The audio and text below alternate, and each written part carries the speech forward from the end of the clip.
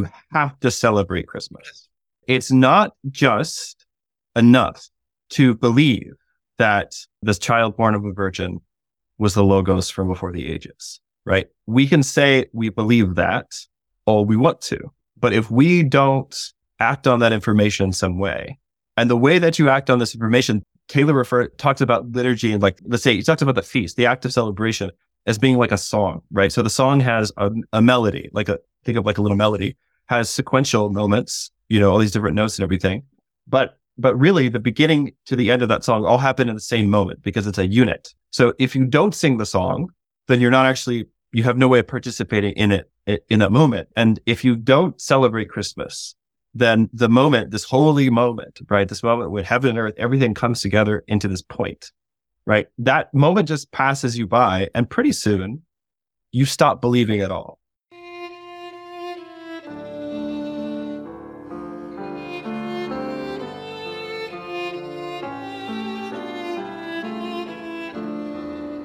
This is Jonathan Pedro. Welcome to the Symbolic World.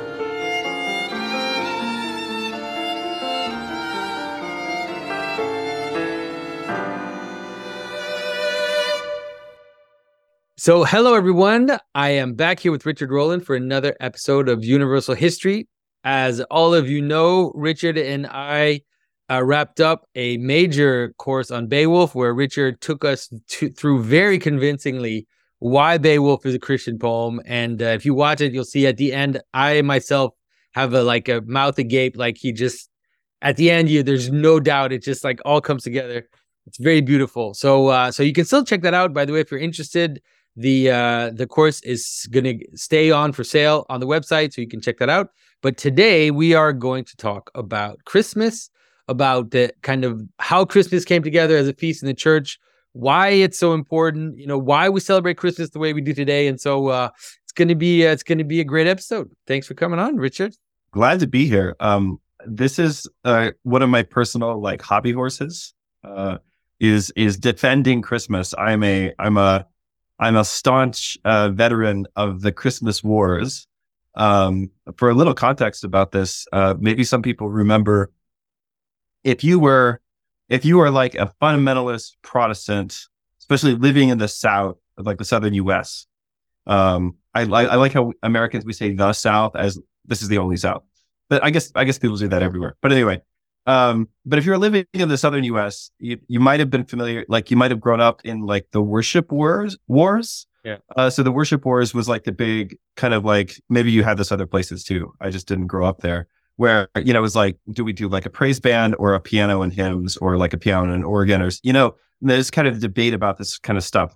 My family was in the trenches of all that stuff when I was a kid. But then as I grew up and eventually, was on pastoral staff for several years, one day somebody came to me very upset and said, well, somebody's put up a Christmas tree in the foyer of the church. And I was like, well, it's December, so we do that every year. And it kind of, I was totally flabbergasted, you could say, very caught off guard. Why would this be a problem? And but that kind of initiated a multi-year, I don't want to say struggle, but a period that I sometimes kind of refer to, my wife and I refer to as the Christmas wars. Which had to do with some people, not all just at that church, but just in our lives, etc. Really, really going hard trying to get people to stop celebrating Christmas, and it's the usual sort of stuff. It's a pagan holiday. It's too Catholic, etc., etc. And so that is one of the things that caused me to really dig my heels in and start studying. That was right before I started working on what eventually became a master's in essentially medieval literature. Yeah, but it caused me to, that was one of the things that got me to start really dig my heels in and be all right, well, if this is really a Roman Catholic thing, then gosh darn it, I'm going to understand why. As opposed to just say, oh, well, that's Catholic, so toss that. So it's a weird thing, studying and sort of fighting for the celebration of Christmas. is actually probably why I'm Orthodox Interesting. in a weird way. Yeah. That's like a part of my story that I don't think I've ever shared before publicly, but that's one of the things that got me to really think about what it means to have tradition and what it means to celebrate. And there was a part of my conversion experience that was certainly intellectual, right? But the much more important part was, as we were converting as a family, especially for my wife, was the embodied part of it. And for us, actually really deciding we need to take not just Christmas, but like Advent seriously and do these certain things. And then later on Lent and Easter, like deciding that we needed to find some way to make these times kind of special as a family and start participating in this in a more embodied way was a really important turning point for our family. It's interesting. I just want to say something about what you said. It's interesting because this holiday war that we see, it's a strange place where secular atheist types and fundamentalists hold hands in their arguments. And to be fair, not all fundamentalists, because the family that I grew up in is super big. Yeah, but like some fundamentalists, like really very particular strain of fundamentalists. Like I know a lot of people that were in that camp, like anti-Christmas camp when I was younger. They ended up moving towards Jewish holidays ultimately. Yeah, that's one of the things we'll talk about a little bit later. And actually, for people who want to go back to last year's video, last year we did a video. It was a sequel to the Groundhog Day video, where we looked at the four winter feasts of the four great winter feasts of the church, and kind of talked about how those are fulfillments of Hanukkah, or the festival of the rededication of the temple and the rededication of the temple of the cosmos. I'm not going to repeat myself on a lot of that stuff today because people can go back and watch that. But so all this to say, this is like it's a very passionate subject for me. So I'm excited to talk about it today. So we're going to do this in two parts. I want to talk about a little bit about how we got to have the kind of Christmas celebration that we have today, which is understanding that everybody, different families do things a little bit differently. Broadly speaking, there are certain things which, if you live in North America and you celebrate Christmas, there's certain things that you're doing, that you're doing, and you're doing them every year. And even if you're not doing them, some of them specifically, they're all around you. They're in all of the Christmas movies.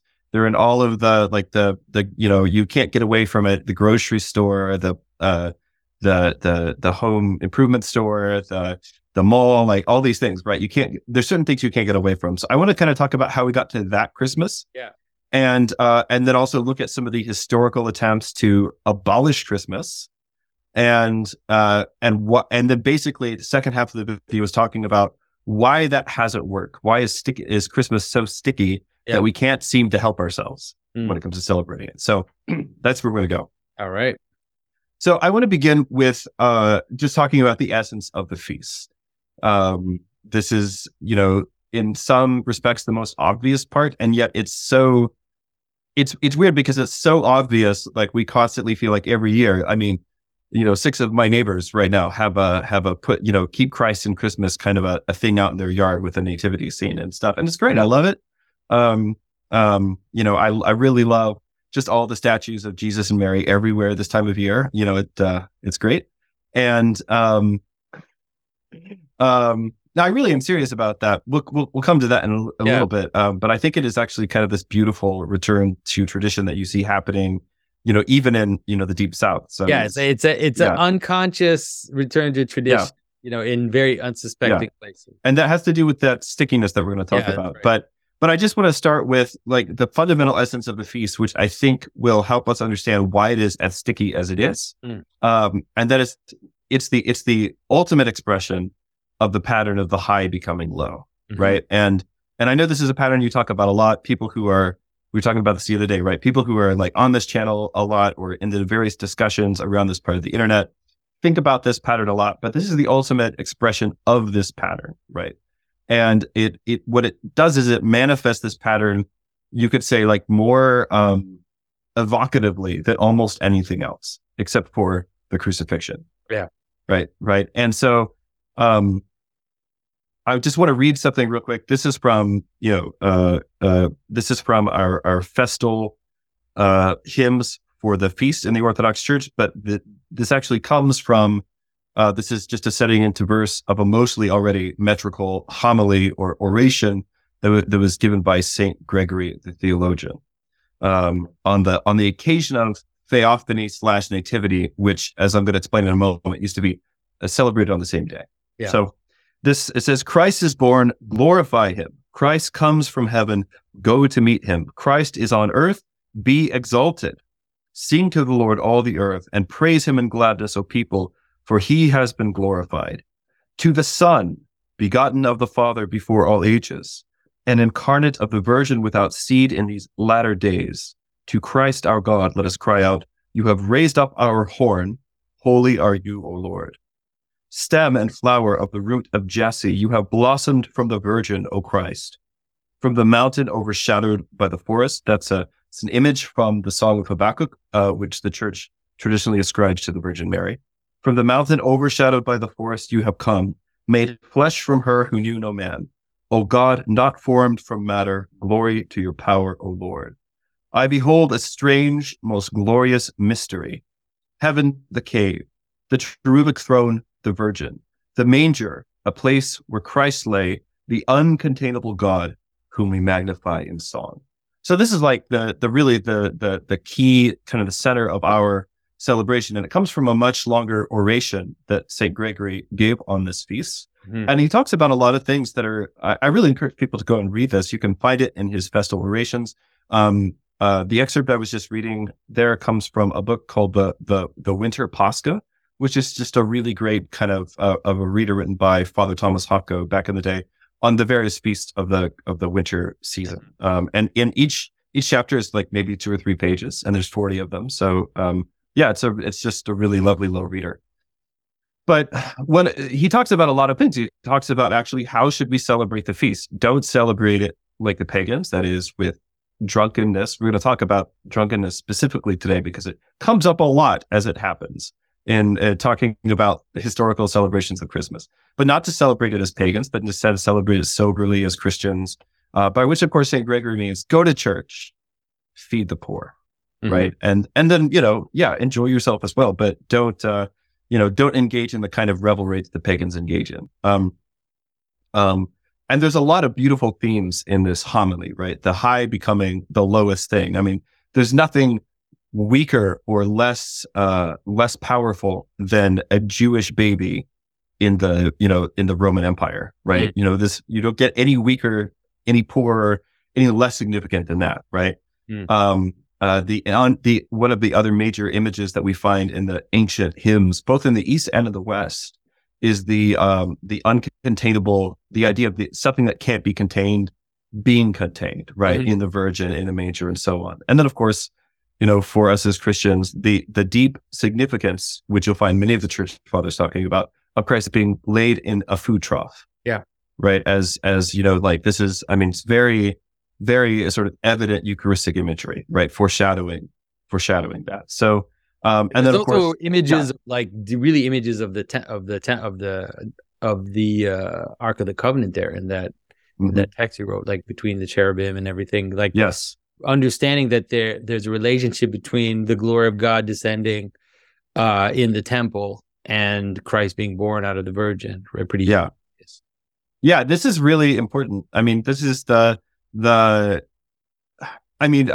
most common Orthodox hymn about the Theotokos is like the more honorable than the cherubim, right?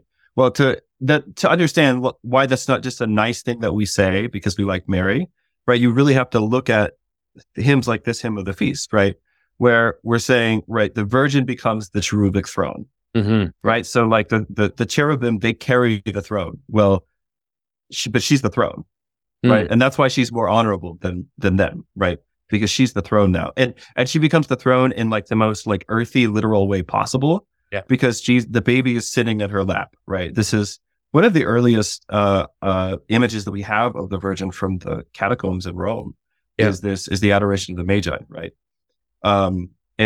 Which was originally, by the way, the focus of the Christmas celebration in the West. We'll talk about how Christmas gets kind of split out from Theophany and Epiphany in just a second. And then, of course, one of the other major themes, and again, I just suggest people go back and watch that video we did last year. One of the major themes here is the idea of the restoration of the temple of the cosmos, Mhm. right? And it's sort of linked, it's ties to the Old Testament Feast of the Restoration, or the Festival of Lights, what nowadays is called Hanukkah. So that being said, let me talk about the ancient Christian and medieval celebrations of the feast. So originally, Christmas and Theophany, or Christmas and Epiphany in the West, Theophany in the East, they have different emphases, but they're the same feast. And I'm just going to probably call it Theophany the rest of our conversation, but I'm really including both. I mean, the differentiation of emphasis is very ancient. So Theophany focuses mainly on the baptism of Christ. Epiphany focuses mainly on the adoration of the Magi. Yeah. But there was also like, I think that the idea of the early feast was something like the feast of the revelation of light. That's right. I mean, that's the earliest thing. Like, it's the feast of light, right? The festival of light.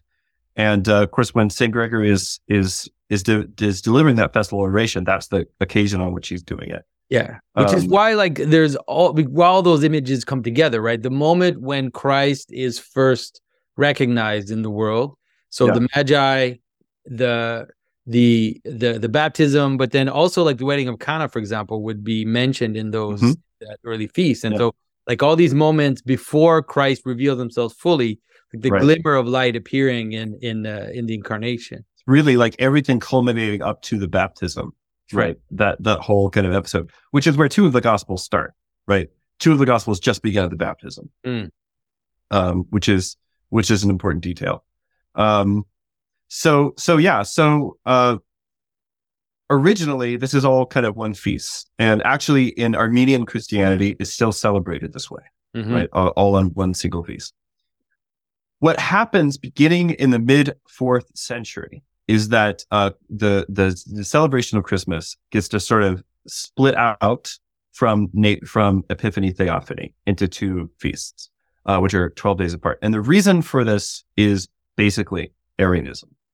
So Arianism is the sort of, the arch heresy as far as Christians are concerned, right? It's this teaching that the Son was a creature, that he was not eternally begotten.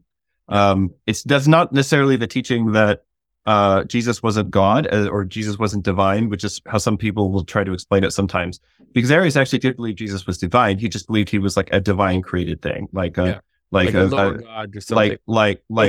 Right, a God, right, and of course this creates polytheism and various other problems for Christian theology. One of the permutations of Arianism is something called Apollinarianism, which is basically this idea that, and there are a few different versions of this, right? But it's basically the idea that Jesus is just like a normal, good person, and then at some point, and most people who believe this said at the baptism, that the Logos comes in and fills him, right? Yeah, we call it adoptionism sometimes. Yeah. And a lot of these things, I mean, there was like adoptionism and then Arianism and then Apollinarianism and a lot of these things like intersect so much. It's not totally important for our purposes today to like go suss out the individual. But it's the most important to say that what became important for the Christians was to say that the incarnate Logos was incarnate from the moment of conception, and not at some later point during the story. Right. So that's exactly how this becomes, if you go back and look at those hymns that I just read, right? There's this talking about how the whole focus is on how Christ that is born in the manger is being adored by the Magi, right? Is already God before the ages, worthy of our adoration, right? And in this context, the gifts of the Magi, which is the big focus of Epiphany in the West, becomes the emblematic act of worship, right? This for the total giving up of ourselves, right? Where we have nothing to give to Christ but ourselves. And I'll just say on this note, there's a really wonderful series of like prints. I think they were done originally as like postcards by an Art Nouveau artist named, I think it's Ezio Anachini. And I probably got his name wrong, but he was an Italian artist. And he did a series of like sort of postcard prints. I'll send it to Lisa later so we can put it up on the screen. Did a series of postcard prints of like the various titles of the Virgin, but one of them for the Mater Christi, the Mother of Christ. He does the adoration of the Magi, and it's one of my favorite images of the adoration of the Magi because one of the things they have them doing is taking the incense. So you got the three gifts: gold, frankincense, and myrrh. Right? So taking the frankincense and burning it in a censer before the Christ child. And I don't know why I never thought about that before I saw that image. But of course, I mean, if you believe this is God, before what do you do? What do you do when you come to a god, or even like an emperor for that matter, right? You burn incense, right? It's an act of worship, an act of veneration. Yeah. And so, it's a really beautiful image and very evocative in that sense, right? So this is the big focus of Christmas, right? By celebrating it, we're going to talk at the end of the video today about the importance of celebrating something, why it's actually not enough to just think something correct, but you actually have to celebrate it. You have to embody it in some way, right? Which, by the way, is something that everybody knows, right? Even the sort of like the anti-culture, right, knows this, right? And that's why you have to have Pride Month, and that's why you have to have celebrations. You need not. It's not just remove celebrations. You have to replace them with something that. Right. Exactly. Yeah. So, what happens pretty quickly is that we start preparing for this great feast with a period of preparation. And so in the West, this used to begin back on November the 11th, and in the East on November the 15th. Either way, it's sort of a 40-day fast. In the West, it was called St. Martin's Lent because it originated in the Diocese of Tours in France. If you came to the Beowulf class, you will know I made a lot of jokes at the expense of the French, but today I have only good things to say about the French. So that's good. Yeah. Well, it is Christmas, Jonathan. It is Christmas. That's right. Yeah. I'm going to have good things to say about Martin Luther as well. So there you go. Yeah. So if you go back and look at the 6th century councils in the West, starting in France, the Council of Tours, and then kind of spreading around there, it establishes Advent and Christmastide as separate seasons. And it seems like this was because people have started to like pre-celebrate a little too much, right? Which is the thing we do in our culture now. We're like, Christmas is on the 25th, and we got to get all of the Christmas parties, the work Christmas party and the gym Christmas party. All in before Christmas. Got to get all in before Christmas, right? Well, this is apparently a very old problem. And so what they did is they established these fasts as a way of making sure we're preparing properly, and then also established Christmastide, the time from Christmas to Epiphany or Theophany, as being a time of feasting, right? And so this is kind of how it takes the general shape that it does. So, for instance, the current Advent season in the West, which doesn't start on November the 11th, starts on December the 1st, or like the first Sunday around there. That dates back to the late 6th century when monks were required to fast for the first 24 days of December. And it seems like this was because they had been breaking into the Christmas ale a little bit early. That's right. Yeah. They had their Advent calendar now that just has chocolate in it. It's like we eat chocolate every day. I like the ones that have just like a little thing of a different Scotch whiskey in each of the doors. There you go. That's the best way unfortunately, I can't participate in these, but I think it's a neat idea. So, so there's a basic rule of thumb for understanding why different cultures have different Christmas traditions. And that is, the colder your winter is, the bigger deal Christmas is in your culture. Right. And that's more or less true across the board. There's some exceptions to it. But put it another way, the colder your winter is, the more Christmas customs and traditions your culture will develop. And like the stickier those things will be. Yeah. And because it's darker too. Yeah, right. You have that sense of this dark moment into which Christ is born. And I've heard some people say something like sometimes, well, the Orthodox are really going to celebrate Pascha. They just don't know how to celebrate Christmas or something like this. But like, go to Ukraine, go to Russia, go to any of those like Northern European countries where it gets very cold, very dark, right? Go to even like Serbia and the Balkans. You'll find all kinds of amazing Christmas carols, Christmas traditions, stuff you've never heard of, stuff that's really similar to stuff you grew up with. So it really has a lot to do with the weather, and particularly, like you said, the amount of darkness that you have. And I'll say a little bit here about the connections between, and we said a lot more about this in our last video. So again, go back and watch that, people, and in the Groundhog Day video as well. But the connections between like pagan solstice celebrations. And this is the thing to say, everybody has a winter festival. Absolutely. If you have a winter, you have a winter festival. That's right. And I realize I'm talking kind of mainly about the Northern Hemisphere right now. I don't know what to do about that, but, we can, it's So sorry, people in Australia. Like I don't know what to say, but Or in South Africa. South Africa, or yeah. So, right, right.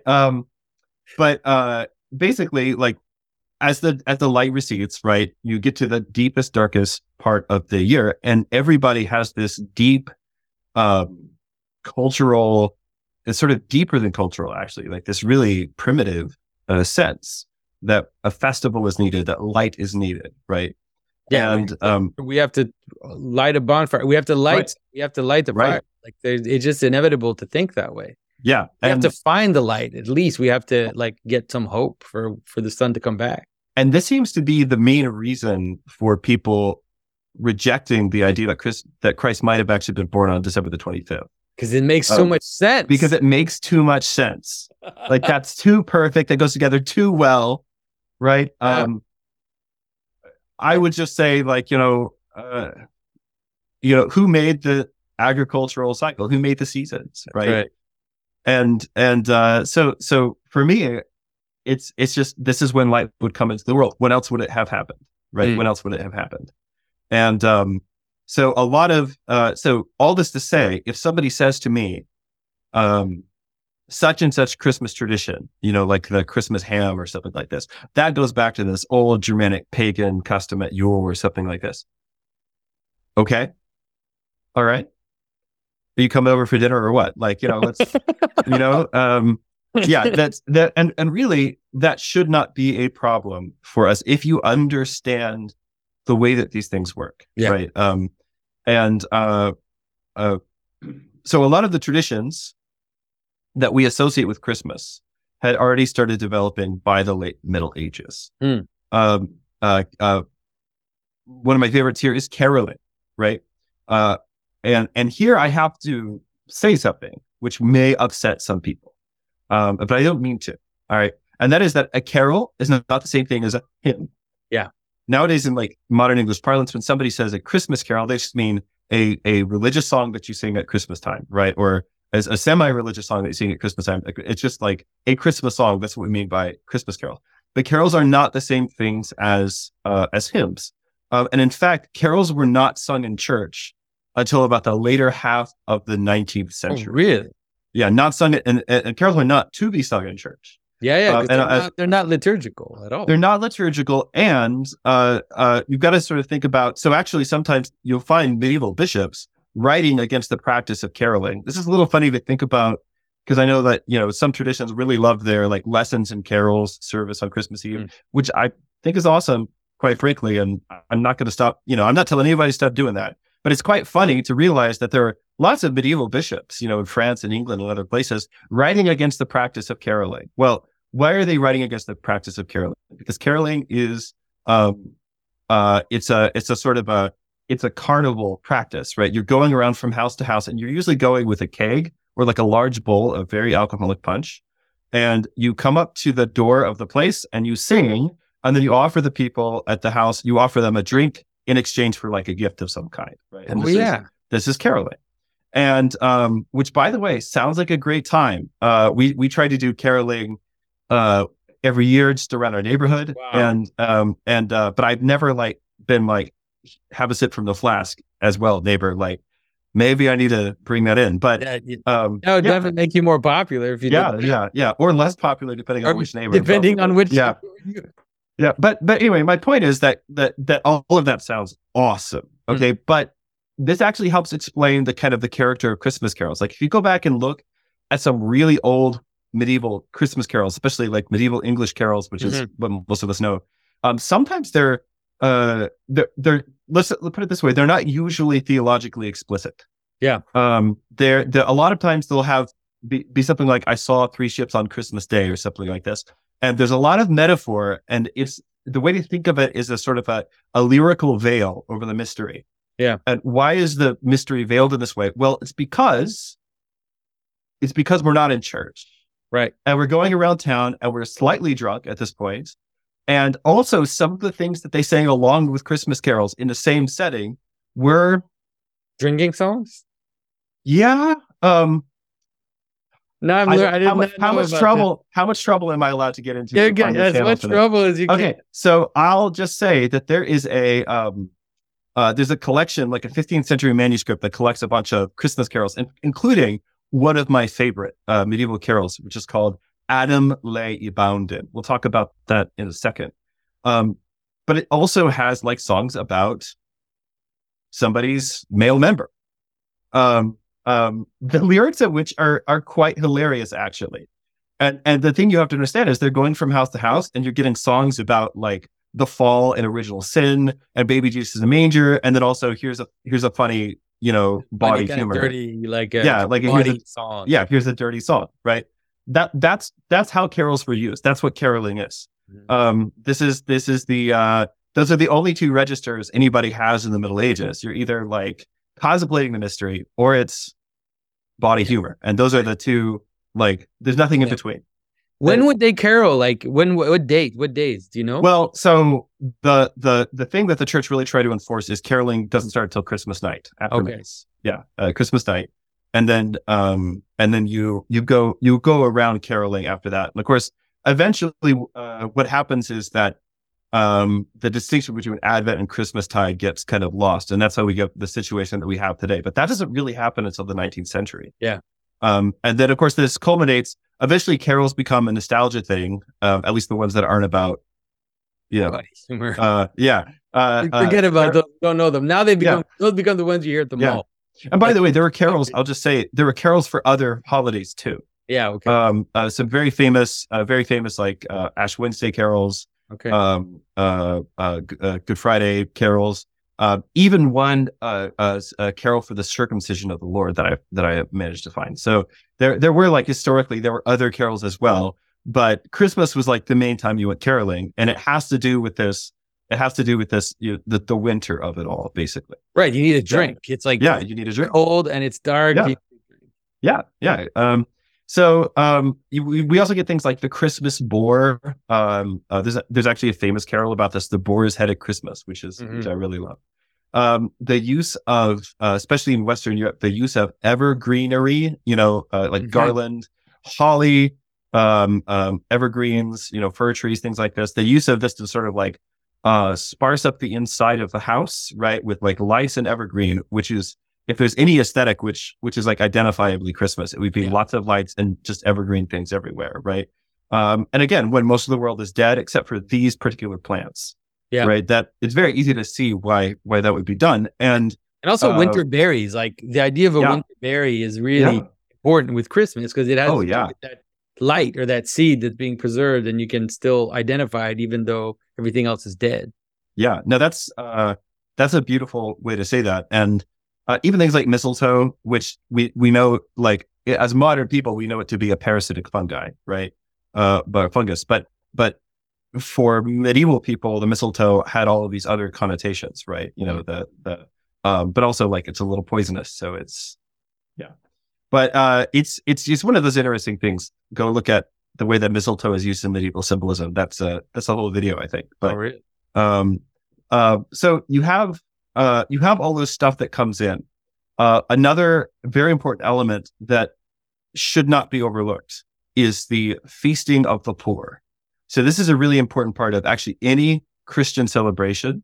If you want to be trad and you want to go celebrate holidays in traditional ways, if you're not buying a meal for somebody else, right?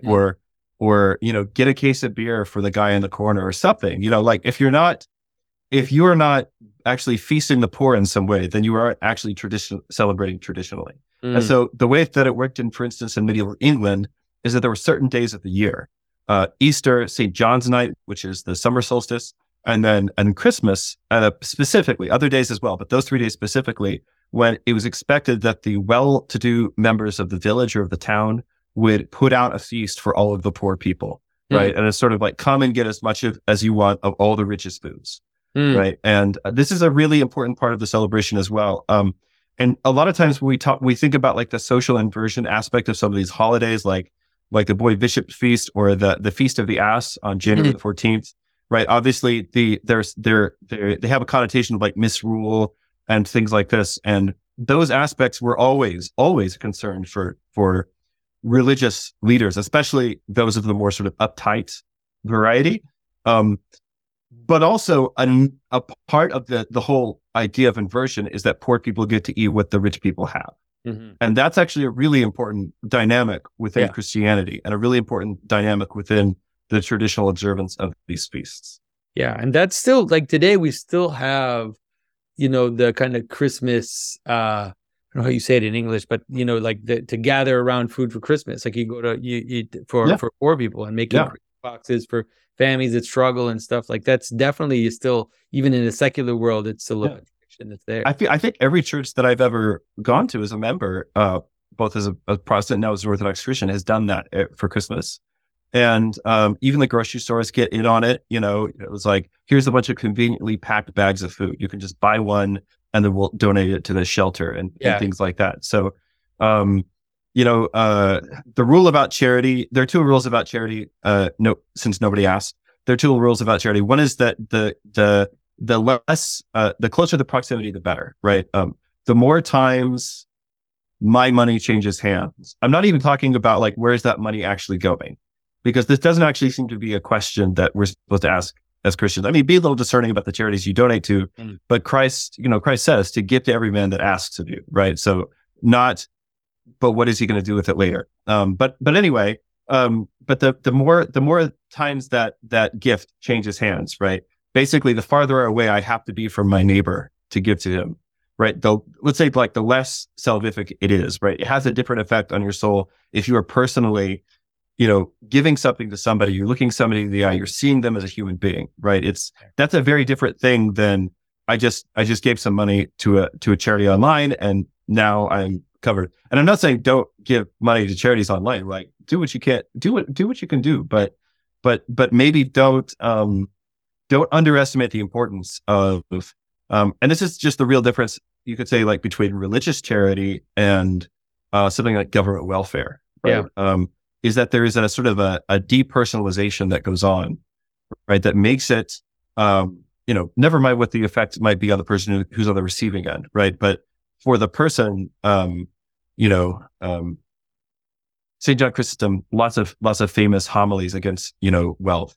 There are no warnings to the poor in the Bible, and, but one of the things that he, to paraphrase, said, what are you saving up for? Hell, kind of, that kind of an idea. But but he talks a lot about this and says, the poor man is there for your salvation, right? So you can't neglect him, right? So this is a really important part of the celebration of this kind of feast. And it's also a very important part of understanding the symbolism of Christmas, right? The highest thing becoming the lowest thing, right? Yeah. That inversion, which is at the heart of charitable giving, works of mercy, but is also at the heart of the parts of the feast that make certain people itchy, right? The inversion, the like the social inversions and the revelry and things like this, that all of that is actually part of the symbolism of the highest thing becoming low. So, and then of course, this inversion can take darker aspects, right? Drunkenness, gambling, etc. That's always been a problem. People and people in charge have always tried to sort of complained about people complained about it. Christmas, yeah, for sure. Right, always. Got to figure out how to manage it, right? So, and I just want to reiterate a lot of the things that we're talking about here. You could go back and look at like Saturnalia as this time of inversion or something like that. A lot of things we're talking about here can just should be rightly understood as integrations of pagan solstice celebrations. And that should be fine, right? If we understand the way that Christianity works, the way that Christ works, the significance of his coming into the world in the deep of winter, this should not actually present us with a difficulty. Yeah, I mean, think about it. Like, it's weird because also think about in the Middle Ages, the bishop complaining that, people in the town got too drunk instead of mentioning how there were massive orgies, right. Yeah. Like in like the Saturnalia. Everything's relative. That's right. Everything's relative. So you can actually see how Christianity transforms these types of feasts to be able to give some room for a bit of messiness to like point it towards a better path, you could say. Yeah. I'm going to talk a lot about Charles Taylor in a second, is A Secular Age, but he talks about these times of carnival as being like the idea of like, if you have wine in a wine aging in a wineskin and you don't like unstop it every once in a while, eventually it's going to explode, right? The gas is just going to build up and it's going to explode. It's the same kind of a thing here. Like, you do have to have a little bit like you shouldn't get drunk, but then also there are times when people need to get drunk, right? Those are like the two weird, that's the weird dichotomy that you find even in scripture. Even in scripture, you find this, right? That there are in Leviticus, right? There's the whole like, and if you can't go to the Jerusalem for this particular feast, then take the money that you would have spent on the trip and throw a big party for your friends and eat and be merry and get drunk before the Lord, right? And so it's a weird kind of a thing. And I think that the balance the church has traditionally struck is that you always have people saying, knock it off, you guys. And you always have people sort of doing it anyway. That's right. And that seems to hit like a good kind of flexibility. And this is really actually, with this point is such a great point that you're making. And it's one that it's that people don't understand how traditional societies work, because we tend to understand authority as always as absolute authority that has absolute reach. And so when we know that like you can't cross a red light, we know that if you cross a red light, then you'll get a ticket. They'll even take a picture of your license plate and then you'll get a ticket by the mail or whatever.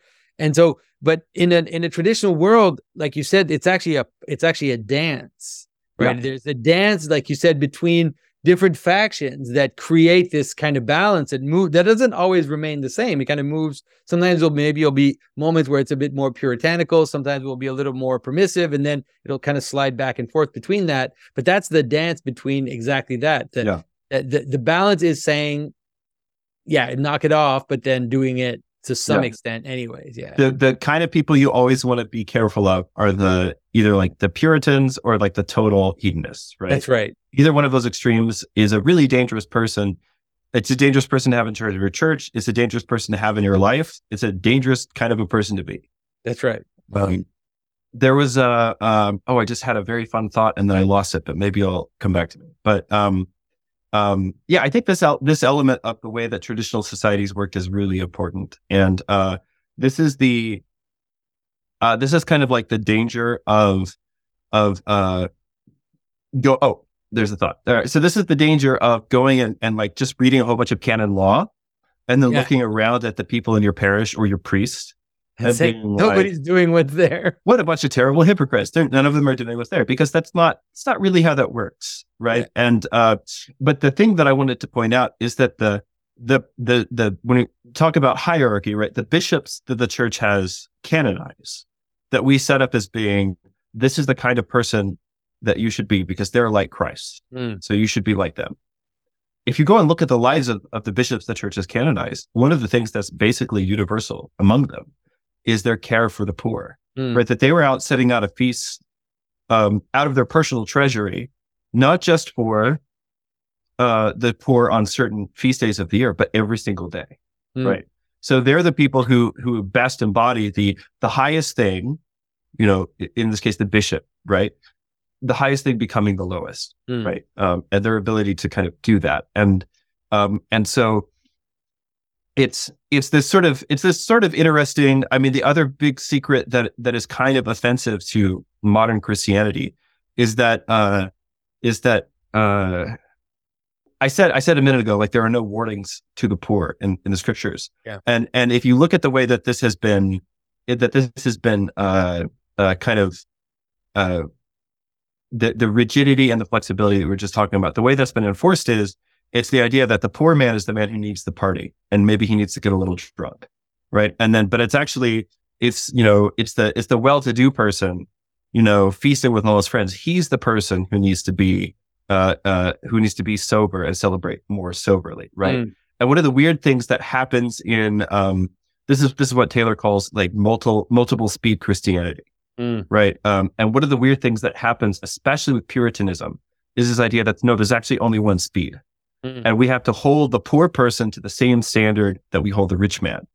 And that sounds really egalitarian now, but it's not actually how traditional societies work. Yeah. So, okay. So kind of one of the things that I want to point out that is maybe a little different in the medieval celebration of Christmas, both in the East and the West, is the focus, especially on Christmas Eve in specific, the focus on Christmas Eve on the retelling of the story of Adam and Eve. Mm-hmm. So if you go to church on Christmas Eve, in the Orthodox Church, you'll hear the reading of the opening narrative of Genesis, the creation of the world and the fall of man. Right. That's the Old Testament readings for Christmas Eve. And this is where the sort of there is some kind of different origins, and really they're probably all true to a certain extent. But one of the main origins of the Christmas tree comes from the paradise tree, which would be set up on Christmas Eve, which is actually the day you're supposed to put up your Christmas tree, not the day after American Thanksgiving, everybody. We sort of compromise and usually do it on St. Nicholas Day. Okay. But, in my family, but which is in a couple of days from when we're recording this. But anyway, but Christmas Eve, traditional day when the tree goes up, and because the idea is it's the tree of paradise. Yeah. It's the tree of life, the tree of paradise, and it was there's a paradise tree tradition both in East and West. You said on the the paradise tree not so much, but I what I'm saying is the focus that's really a Western European thing. Yeah. But I'm just saying the focus on Adam and Eve on Christmas Eve is the thing of both the East and the West, and it's something that it's weird. We kept the paradise tree, right, and actually became totally ubiquitous in the Western celebration of Christmas, and in the East too. Everyone does Christmas trees now. This is great. I'm super pro Christmas trees, so like go cut down a fir tree, put it in your living room. God will be pleased. Like do it. But it's interesting because the liturgical focus, as far as I know, and I could be wrong about this, but the liturgical focus in the West on Genesis on Christmas Eve has kind of been lost. But it was really cool. In the Middle Ages, they would have passion plays about Adam and Eve, and this is the main. Let me put it this way: this is the main time of year when somebody in like medieval England would have interacted with a Genesis story, not just like seen a picture of it or like heard it read or something like that. But the main time of year that they would have actually interacted with it in an embodied way would have been on Christmas Eve. So they would have like plays. Yeah. And a passion play, for people who don't know, is like a paraliturgical thing. It's not something that happens in the church, but it's the origin, by the way, of like the Easter pageant or the Christmas pageant that maybe you did. I did lots of these growing up as as an evangelical. Yeah. And they're really cool memories. But that has its basis in the passion play. But the passion play was something that it's not something that they did in the church. It's something that they did in like the village square. Yeah.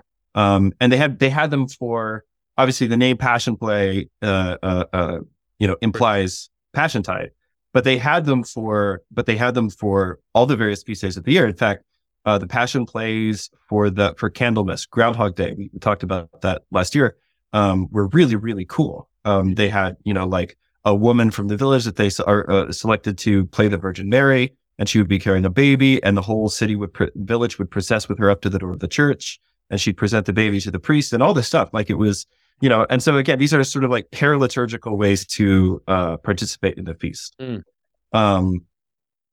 Okay. So, and then also just one thing to mention is that because Christmas is a day to go to church, first and foremost, is all these other things, but the thing that makes it a holy day is the fact that you're having the Mass. That's the Mass in Christmas, right? So it was considered to be a very important day. So there were a lot of famous kings and emperors, including Charlemagne, who were ordained on Christmas Day. Yeah. Right. It was just considered to be like the most appropriate day for this kind of an action. I said ordained, you say coronation, ordination, right?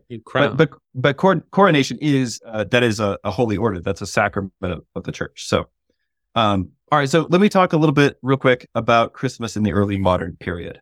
So what's really interesting is that the Reformation period gives birth to both Christmas as we celebrate it now in the Western Hemisphere, but also to the general anti-Christmas movement, right? So like both of those things come out of the Reformation. So on the one hand, you have, for instance, Lutheranism.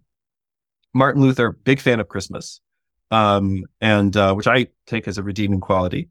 And he sort of engineered the massive production of Christmas hymns and carols. And you can always tell a Lutheran carol from a medieval English carol, because the medieval English carols are like really weird and have like a lot of symbolism and things like this. And the Lutheran carols, because they're written as theologically explicit songs, are like very like obviously theologically explicit. And so it's whereas like the older medieval carols are kind of more riddling in nature.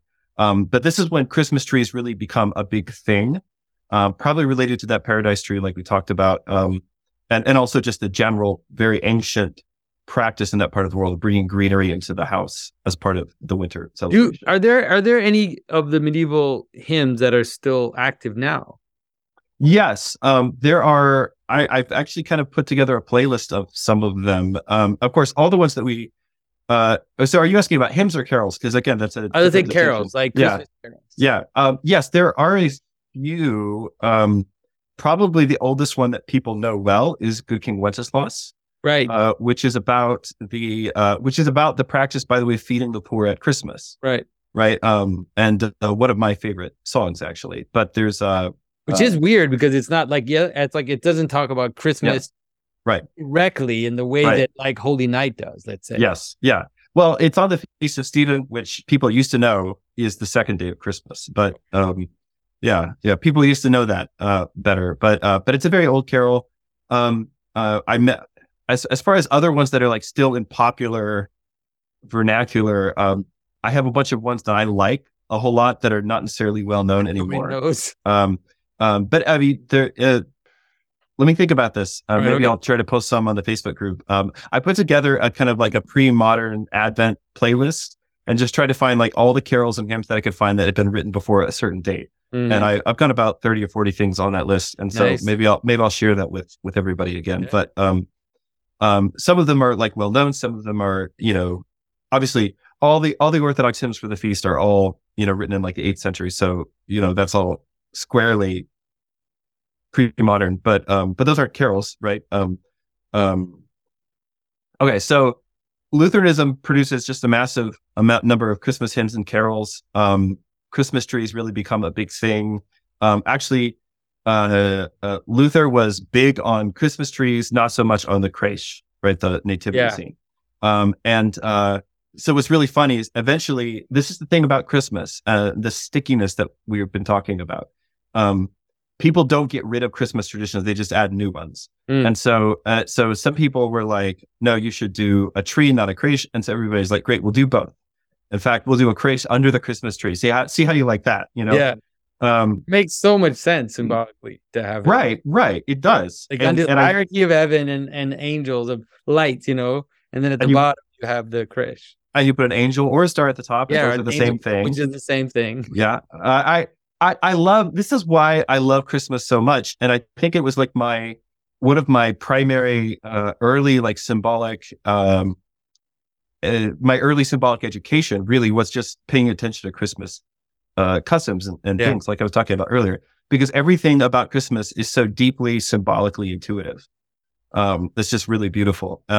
So, and a lot of the trappings that we think of as kind of defining the American Christmas now were basically brought to North America by the Moravians, by the Pennsylvania Dutch, and by these other groups. And so there were several continental Reformed churches, such as the Dutch Reformed, which did continue to celebrate Christmas. They celebrated as one of the 5 evangelical feasts, which were Christmas, Good Friday, Easter, Ascension, and Pentecost.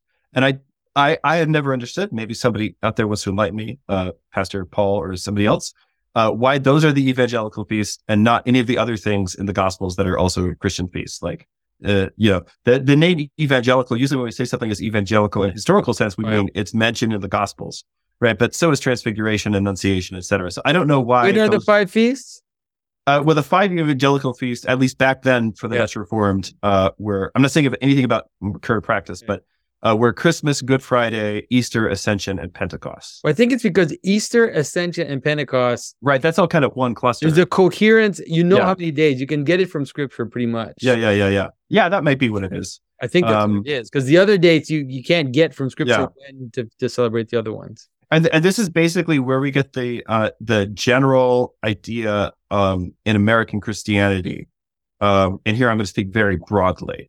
Of kind of like the Christmas and Easter rhythm, if you know what I'm talking about, like this idea by which you have Christmas and that's a big deal, and you have Easter, which is usually a really big deal, but there's really nothing else of particular spiritual significance between the two, other than, of course, your Sunday observance, your Lord's Day observance, right? And which is how I grew up, right?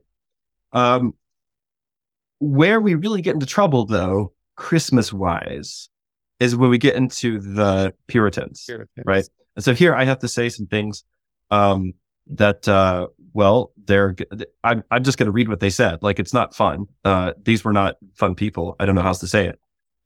Puritans were not fun people. Not fun people. You can quote me on that. There. But I think they would have said they were not fun people. That's right. So exactly. I think it's okay. So the puritanical movement, by this I mean English Puritans, being a sect of English Christians who thought that the Church of England and the Reformation had not gone far enough in rejecting what they called popery or papism, right? And so they were really trying to like purify. So you had your Puritans who were like trying to purify the Church of England, and the separatists who were like, we're out of here, right? But they're really kind of the same movement. Yeah. And then of course, my own ancestors on one side of my family, the Scottish Calvinists, and who also did not like Christmas. Oh, really? Yeah. Well, some of them. So John Knox famously said, supported the banning of Christmas on the grounds that it was superstitious. Various Puritan writers refer to Christmas as being the trappings of popery, the rags of the beast, and so on. The rags? Rags of the beast. Yeah. So this is actually a really important thing to think about, I think, because sometimes when people talk about this, they'll say something like, well, the Puritans didn't ban Christmas. Actually, they did for a very short period of time. For about 13 years, it was actually illegal to celebrate Christmas, like straight up illegal to celebrate Christmas in England. Talk about that in a second. But they'll say something like, well, they were rejecting it. This is what people will say. They'll say they were rejecting it because of the over-celebration and the tendency for people to over-celebrate. So the thing that I kind of want to point out here is two things. One is there's always been people, inveighing against don't over-celebrate, but it had never been necessary to ban the holiday outright, right? The other thing, though, is to point out that the act of celebration for the Puritans, the act of celebration itself was associated with superstition and specifically Roman Catholicism. Yeah. Right. And this even has weird manifestations. One of my areas of study that I did like a whole project on in my graduate degree was actually the American Prohibition movement and the temperance movement, which I'm just really interested in for a lot of reasons. But one of the interesting things that you'll find if you go back and you read a lot of the early temperance literature, and I've actually gone to the country's largest temperance archives to like read through a bunch of the early literature.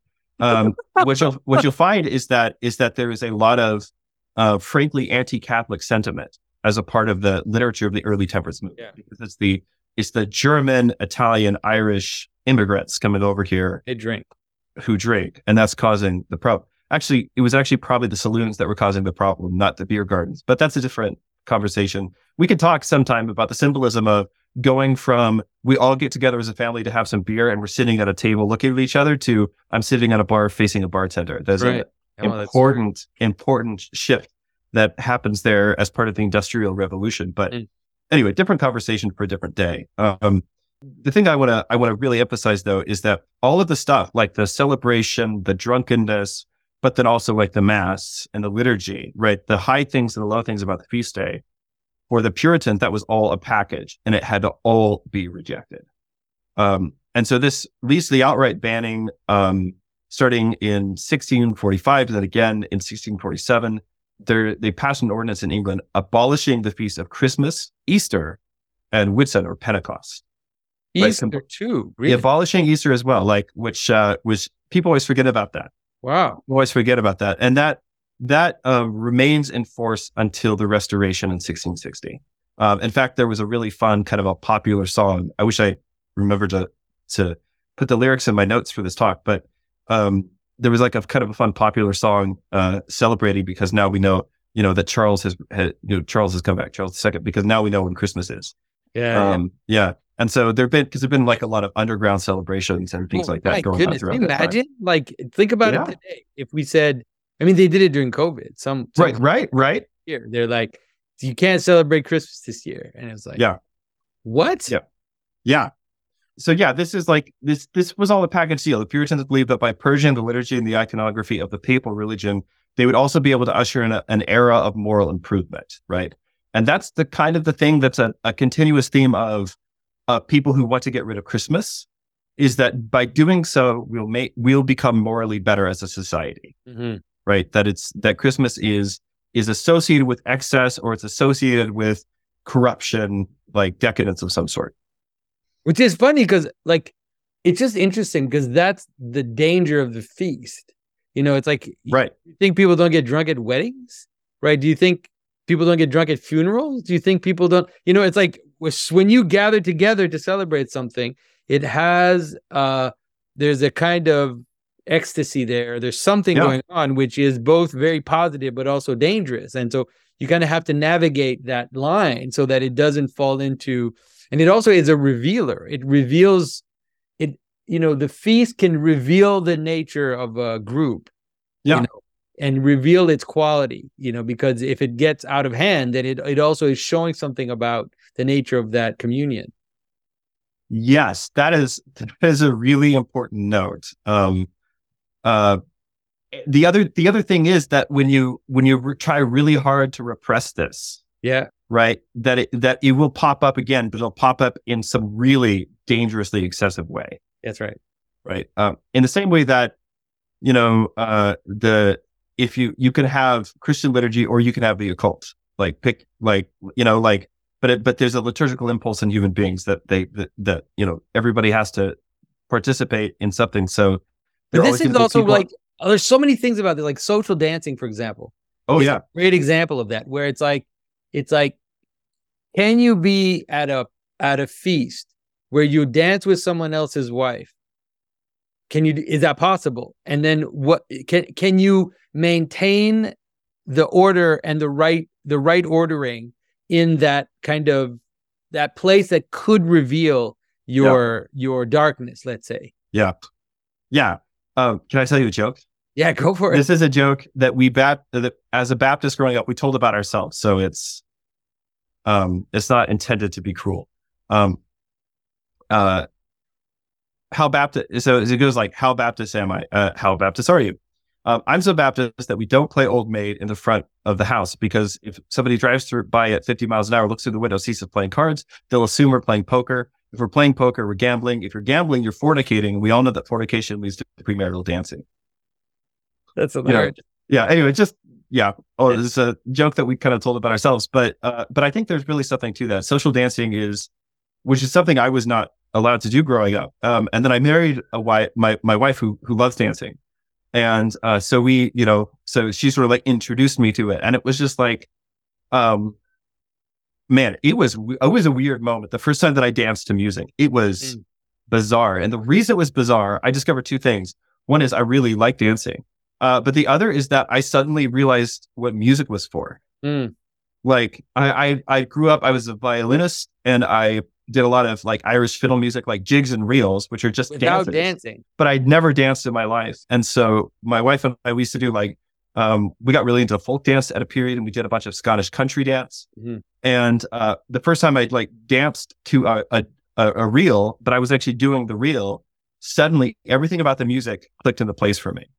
And it was just this very bizarre moment of realizing that like there was a whole half of me that was dead, and then it just came to life, and it was very strange. All this to say, there was this period, a relatively short period, but a pretty infamous period, and it really scarred English society for a long time, where it was actually against the law to celebrate Christmas. And of course, the real irony in all of this is that the direct descendants of Puritans will now fight vociferously to have a nativity scene in a public space. That's right. Right. To fight for the use of Merry Christmas instead of just Happy Holidays and so on.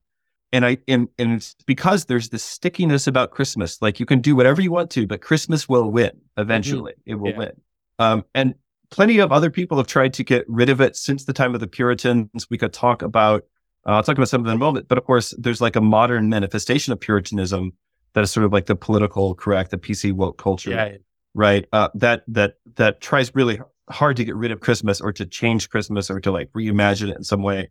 I mean, think about any modern TV show. It's been a thing in American network television for decades that you have to have a Christmas episode. Yeah. Right. And so one of the things that you'll see in more recent TV shows is that whenever the Christmas episode comes around, they have to do more and more to kind of like recontextualize what Christmas means, but they can't get away from doing the episode. Right. And Christmas, man, Christmas aesthetics, they are powerful. You cannot get rid of that. Like, just, it's weird because even all the efforts of all the marketing companies to reduce it and to remove the Christian part of it and to stylize it and to do that is just feeding it. Like, you cannot get rid of the the Christmas like visuals, the smell, the music. It just, there's no way now. Like, imagine trying to get rid of that. Yeah, it's just impossible. Yeah. So actually, you mentioned the smell. I wanted to make sure I didn't forget to mention this. So because New England specifically, other parts of the U.S. were settled by different people, many of whom were like had no trouble with Christmas at all. But New England was settled by Puritans and separatists, right? And one of the really interesting things there is that at some point in the history of New England, it was before the American Revolution, the towns in New England would actually hire mince sniffers. They were called mince sniffers. So the job of a mince sniffer is to walk through the village or walk through the town on Christmas Day and sniff the air and make sure nobody's cooking Christmas foods on Christmas Day. Man. And you could be like really severely punished for celebrating Christmas, at that particular time. So, and at that time, like the whole idea of Christmas celebration, again, like that's something the German immigrants at the end of the street might be doing, but good Puritan families were participating in that. So to kind of get up to modern times, the early 19th century is really a renaissance for Christmas celebrations in the Anglosphere. And this is for two reasons. One is the Oxford movement, which is basically this, it was like a movement within the Church of England to kind of return to like a more patristic basis for the tradition. It's kind of when Anglo-Catholicism as such sort of develops into full flower, right? And kind of right along the same time, you had a guy named Charles Dickens. And I know they made a movie about him a couple of years ago or something called The Man Who Invented Christmas, which I actually did not see because I hate seeing movies about historical figures that I like or I know a lot about because I'll just get angry. Especially now. It's like, especially now, right? Maybe 20 years ago. Yeah. I didn't know what they're going to do. So I don't know if the movie was any good or not, but it's like, there's something about the title there, The Man Who Invented Christmas, which is like a little cheeky, but also it's not totally wrong, right? Like I said, Christmas had taken a pretty big hit in the 17th century, and it was being celebrated in England again, but also it was still like, there was just a lot of every year, like kind of like, hand wringing around the celebration of Christmas and et cetera. So, but this really, between the Oxford movement and they're trying to go back and basically revive the medieval practices of these feasts. And then Charles Dickens coming along and writing A Christmas Carol, did a ton to revive traditional celebrations of the holiday, focused especially on the ancient theme of charitable works at this time, which again is a very important part of traditionally celebrating Christmas. And to this day, I mean, you say what you want to say about Americans, but to this day, it remains this time of year that we are the most likely to give to charity. Even people who don't think about or give anything to the poor the rest of the year, on Christmas, there's suddenly this like generosity that where our hearts will open up, a little bit more than they were open before.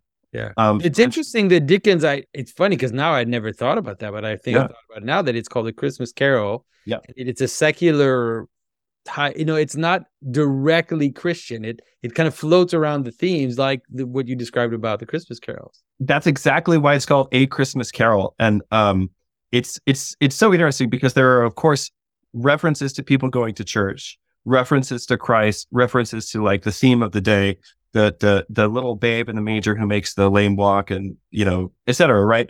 That's all in there. But you're right. It's not a liturgical story. It's not just a retelling of the nativity narratives from the Gospels or something like that. It's this sort of thing that's happening around the church, right? Around the church, and specifically throughout the life of one man. And it kind of creates this really, I think what is so genius about the Christmas Carol, I mean, we should do a whole video just on it, is that we're going to talk in a moment about these idea of like sort of knots in time, right? Which is really what a feast day is. And the Christmas Carol takes that idea and runs with it because it ties Scrooge's entire life together over the course of one Christmas to the next, right? Which becomes like a really powerful way of thinking about our own lives, right? You know, where were we on this feast day? What person were we on this feast day? You know? So in the United States, like I said, Christmas was really seen more of an ethnic holiday, which meant that you actually had whole communities that just didn't celebrate Christmas, which is kind of unthinkable now, until about the late 19th century. And it really starts to be celebrated in the late 19th century, thanks to the works of poets, like the guy whose name I'm forgetting right now, who wrote what was originally called A Visit from St. Nicholas, 'Twas the Night Before Christmas, you know, that poem. And then, which really basically kicks off the whole idea of gift giving at Christmas in the United States. Yeah, and joins the Feast of St. Nicholas with Christmas. Because I always wondered, like, when did that happen? At some point, for us, it's crushed together in the West. St. Nicholas and Christmas is the same. And then you like, I had a Romanian priest in our parish for a few years, and he was really annoyed that we gave gifts at Christmas, and was like really trying to like make sure that we give our gifts, you know, on St. Nicholas Day. Which that's so fun. He didn't succeed though. Like, nice try. It's too deep. Like in our too deep. Yeah, you can't undo it. And then there was also Harriet Beecher Stowe, who wrote Uncle Tom's Cabin, which is, I guess, a little infamous now. But anyway, she also wrote a story, I think it's called A Christmas in New England, which did a lot to kind of popularize the celebration of Christmas. And like the whole focus of A Christmas in New England, right, is on this sort of like immigrant community within New England that's celebrating the holiday, and that other people kind of get involved and participate in it. And so, so in the late 19th century is really when Christmas takes off in the United States. And this culminates in its declaration as a federal holiday in 1870.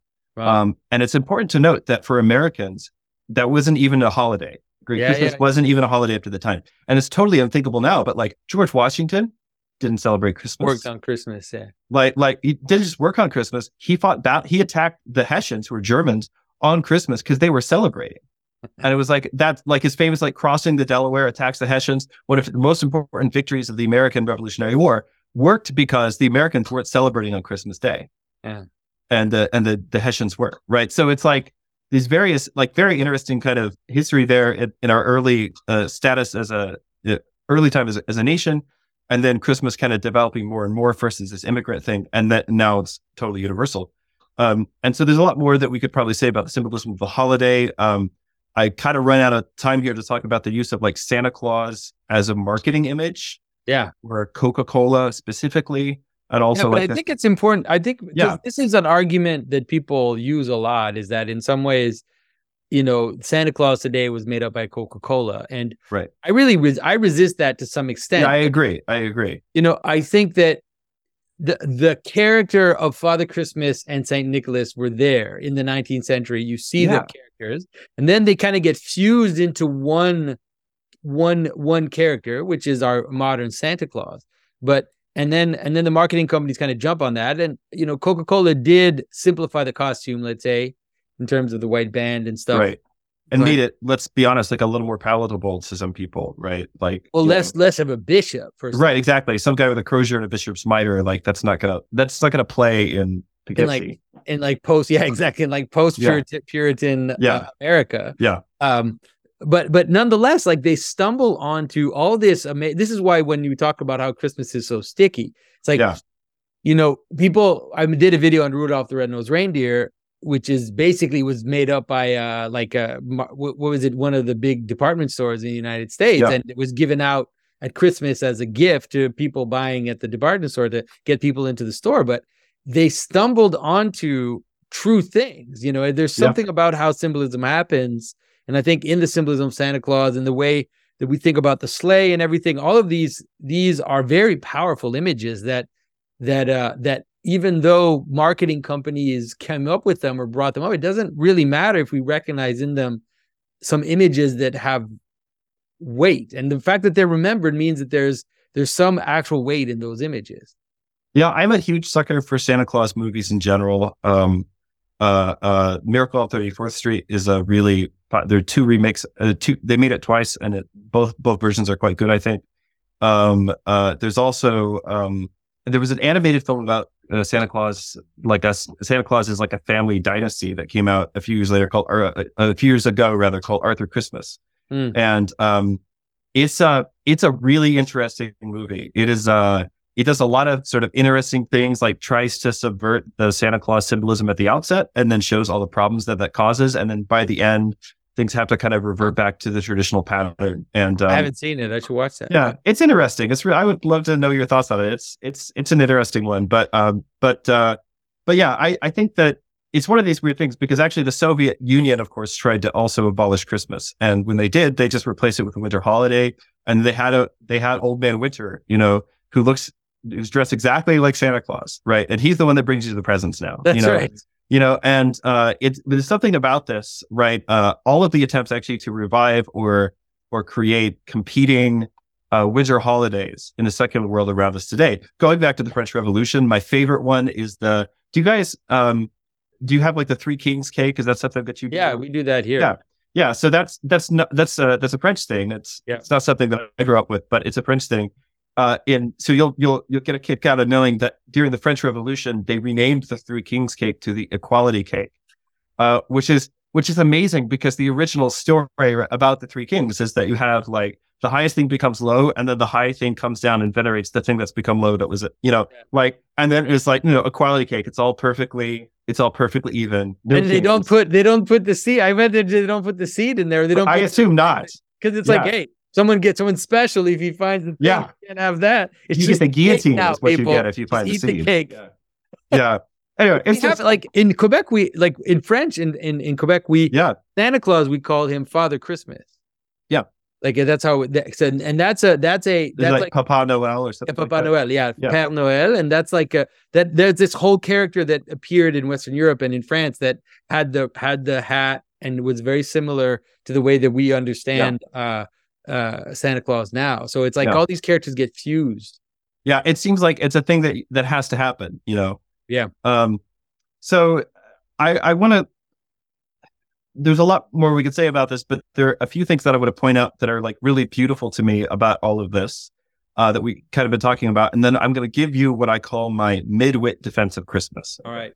So the first thing is just to say that kind of against the general detractors of Christmas, right? That Christmas is actually not our most over-commercialized time of the year. We're always over-commercialized. Christmas is the only time of year that we notice it. Right. Because, if you think about like all the kitsch and like the $1, like the bargain bins and stuff at Target or Walmart or whatever, like those are there all year, but only at Christmas do you notice it and get irritated about it. Yeah. I think it is a really beautiful time where the sort of let's say the soft iconoclasm of American religion gives way to not just like putting up nativity scenes with statues of Jesus, Joseph, and Mary, like in your house, in your yard, in the village square, right? But actually defending that practice in the court of public opinion, which is really something to think about. Yeah.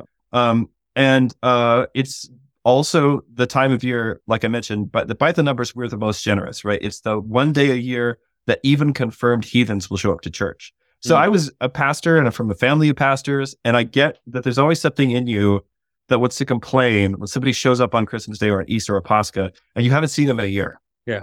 It's like, oh, so now you're here, right? But like, you could also flip that around though, and think about the fact that there's something so potent about this day that even the most confirmed heathen will still show up to light a candle, right? They'll still show up to a midnight, like they'll still come to church with their kids, like they take their kids to church the one day a year. There's something really special, something really potent about this day. Yeah. So I want to kind of explain that. I'll give you what I call my midwit apology or defense of Christmas, and I call it a midwit.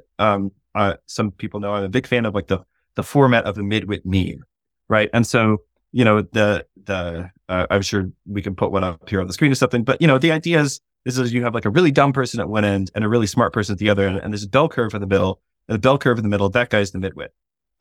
So in this case, the meme is the really simple person who says celebrate Christmas because it's Jesus' birthday, right? And then at the other end, you have the saint who says the same thing, celebrate Christmas because it's Jesus' birthday. And for a lot of people, and I'll go as far as to say probably the majority of the people watching this video, that is enough. That is enough. But for all the people kind of like in the middle there, The source is right? Yes, the source is people. Yes. We need like a little more kind of an explanation or understanding of why we're doing the things that we're doing. And again, as I said, to me, this is a really important thing. So I'm going to read some little bits and kind of talk through some bits from Charles Taylor's work, A Secular Age, which is one of the most important books that I think anybody could read right now. And what's amazing is that a lot of the ideas that I have really benefited from here on the Symbolic World, listening to your videos and conversations over the last several years, I first encountered in Taylor. And then when I saw your videos, I was like, oh, somebody else is talking about that same thing, right? And it was just a really, I don't know, validating in a certain way. So he talks about basically this idea that there are three kinds of time. For medieval man, there are three kinds of time. And the first one is the in one of our previous videos, I refer to this as the difference between Chronos and Kairos as two kinds of time. But Taylor says there's three, right? So there's first of all there's Chronos, which we could refer to as was what Taylor calls homogeneous or empty time, right? Which for modernity is the central form of time, right? History as a series of accidents, right? In the philosophical sense, like history as a series of accidents, cause and effect, and just sort of this cause and effect in an endless chain with no particular meaning to it, right? And then the second kind of time is what we could call kairotic time. And so kairotic time would be time being filled with meaning. So Taylor says that the time of carnival, for instance, is kairotic. That is, the timeline encounters kairotic knots. So you have this straight line, and then suddenly you get kind of like a knot where everything gets kind of snarled up and bended together. And moments whose nature and placing calls for reversal, followed by others demanding rededication, and still others which approach parousia. So this is his Shrove Tuesday, Lent, Easter, right? So Shrove Tuesday, that's Mardi Gras, right? Is this great moment of carnival or reversal, followed by Lent for rededication, and then Easter, which is like parousia, the coming, where they're revealing. So there are kairotic knots in the stories we tell about ourselves in our time. Revolutions themselves are understood by their heirs and supporters as such kairotic moments. So you think about whatever country you live in, and the important political moments are like revolutions that you've had. In my case, like the American Revolution becomes this huge kind of kairotic moment where the actual details and timelines about George Washington and Benjamin Franklin and the founding fathers and July the 4th and all that stuff is less important than all of those things kind of being gathered together in that particular moment. It says nationalist historiography is full of such moments, but what has changed is that around which these moments gather. So in the pre-modern era, the organizing field for ordinary time comes from these higher times. So the higher times are basically two sources. So if you think of ordinary time as like secular time, I know that the word secular can mean various different things here, but for now, we'll just call it this sort of homogeneous chronological time. There are kind of two sources for that meaning. And what is eternity, right? Eternity sort of breaking into ordinary time. And then the other is what Taylor calls like the great time, right? This is like, say like mythical time. This is like when all the important stuff happened to make the world that it is today, right? So if you're, living in like a like a Stone Age civilization or something, the great time is like when the gods were on earth walking around among mortals, right? For the Christian story, the great time is really the gospel, right? The gospels when Christ was here on earth, right? When he's establishing these things. And there's this idea that Taylor really develops. The way that you have the horizontal dimension of secular time, but also these vertical dimensions where eternity and the great time kind of break into that secular time. And you could say like the more pronounced that happens, the bigger the knot becomes. And this is what makes these relationships, and it's really a three-way relationship between homogeneous time and like our mythical history and then eternity. The more relationships there are, the bigger the knot becomes. And this is actually what gives time meaning. And there's a famous line in Hamlet, and I'm still waiting for all the Symbolic World people to have like the big Hamlet moment. So maybe it'll happen. Because Hamlet is a tremendously important, one of Shakespeare's most important plays. It's a tremendously important work of literature because it's one of the things that Hamlet is grappling with is the sort of the great disenchantment and the passover from the ancient world into the modern, right? It's not for nothing that that Hamlet has just come from, university, in Germany at the birthplace of the Reformation. He's just come from university in Germany at the birthplace of modernity, right? And he's coming back and he's trying to apply these modern understandings to these encounters with the world that are just wild and insane. And his father is a ghost, and his mother, and a big cuckold, like all these things. And Hamlet eventually goes insane, like trying to kind of keep it all together. Get stabbed in a duel and everything else as well. But I mean, the kind of the point, this is one of the big things that the play is wrestling with. And, but there's this line in there where he says, the times are out of joint. Mm-hmm. The times are out of joint, which has kind of become like a phrase, but this is what it means. It means that, he's not just saying the condition of Danish society at this particular time is lamentable. That's not what he means. He means that things aren't fitting together in the proper fashion anymore, as they do in times which are closer to those bordering paradigms of eternity and of the sacred time. Mm-hmm. And it's interesting. This comes relatively soon after he's having a discussion with Marcellus, and Marcellus says, that ghosts and goblins don't dare walk the earth on Christmas Eve, on so hallowed and so gracious is the time. Which, by the way, is Hamlet a Christmas story? Well, Die Hard is a Christmas story. Hamlet's definitely a Christmas story. But anyway, so the thing with Christmas is that it's one of these moments, and the other moment really is the crucifixion, which is something that Taylor also identifies. That the crucifixion and Christmas are these two moments where there's a complete, like the relationships that kind of keep all of these things related to each other are like the most complete, right? The symbolism matches up the most, right? You could say. And because of that, these moments become extremely sticky, or the knots become like really, really tangled. And it becomes almost impossible to disentangle those things. And so what people try to do is sort of cut the Gordian knot and just like cut right through it and say, no more Christmas, right? But Christmas has this tremendous regenerative quality to it. And I think it's because it's the moment when the great time and eternity and chronological time. I mean, it's really important that Christ was born in Bethlehem. We know more or less the day. We know more or less the year. But it's really important that God enters history, because the other option is that you have with the situation that the Greeks had, which would be chronological time, and then eternity, like the world of ideas. Mm-hmm. But there's nothing to kind of bridge the gap between them. So what they end up coming up with is the idea of time as being sort of sempiternal, which is constantly progressing, basically time with no beginning or no end, right? Like always change, but never fulfillment, right?